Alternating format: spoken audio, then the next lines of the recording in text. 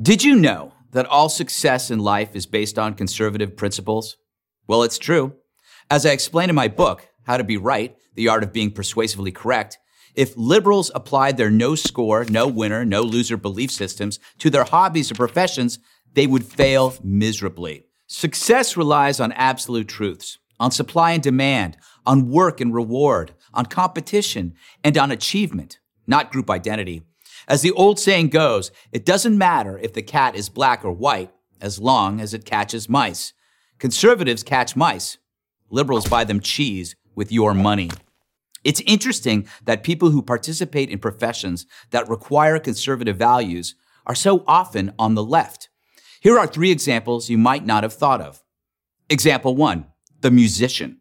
You'd think all of them are liberals in their personal lives, but only a few can actually afford to be. Smart musicians are often the most conservative people on the planet. Someone has to pay for the gas, the guitar strings, and the antibiotics.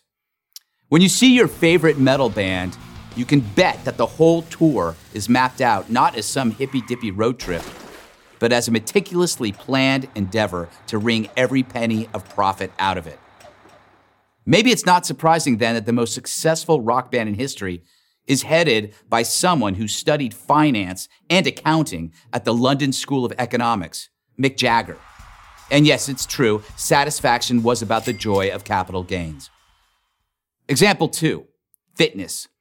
As a former editor of a health magazine, I can attest the government cannot give you 6-pack abs unless you get them to pay for the implants. Exercise is perhaps the best example of conservative thinking at your disposal. For the amount of effort you put in, you reap the reward you deserve. If you pump iron for 2 hours, 3 times a week, your body will change as a direct result. Fitness is one bank where you deposit effort and you build a portfolio of reward.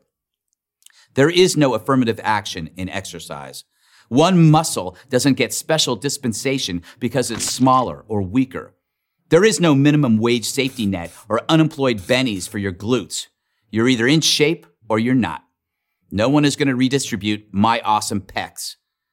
As President Barack Obama famously once said, "You didn't build that." Sorry, but I did. Example 3, cooking. There are boatloads of cooking shows these days, populated by spiky-haired women and tattooed love-patched beardos from Brooklyn. They all look so Occupy Wall Street, but when they enter the kitchen, they become the wolves of Wall Street. There are no feelings behind that butcher block. There's no room for, if it feels good, do it. Restaurants that require reservations weeks or months in advance got that way because of reliance on a diligent work ethic. Everybody involved, from the chef to the waitstaff to dishwashers, strive night in, night out to make great food and produce a great experience. You cannot reach that pinnacle without being intensely competitive and results-oriented. In other words, a capitalist. In the end, cooking is really just building a successful enterprise with food. And it must taste good, not fulfill a greater good. All success in life is based on conservative principles. Ponder that the next time you hear a great piece of music, hit the gym, or eat a tasty meal. If you do, you might realize you're not as liberal as you think. I'm Greg Gutfeld.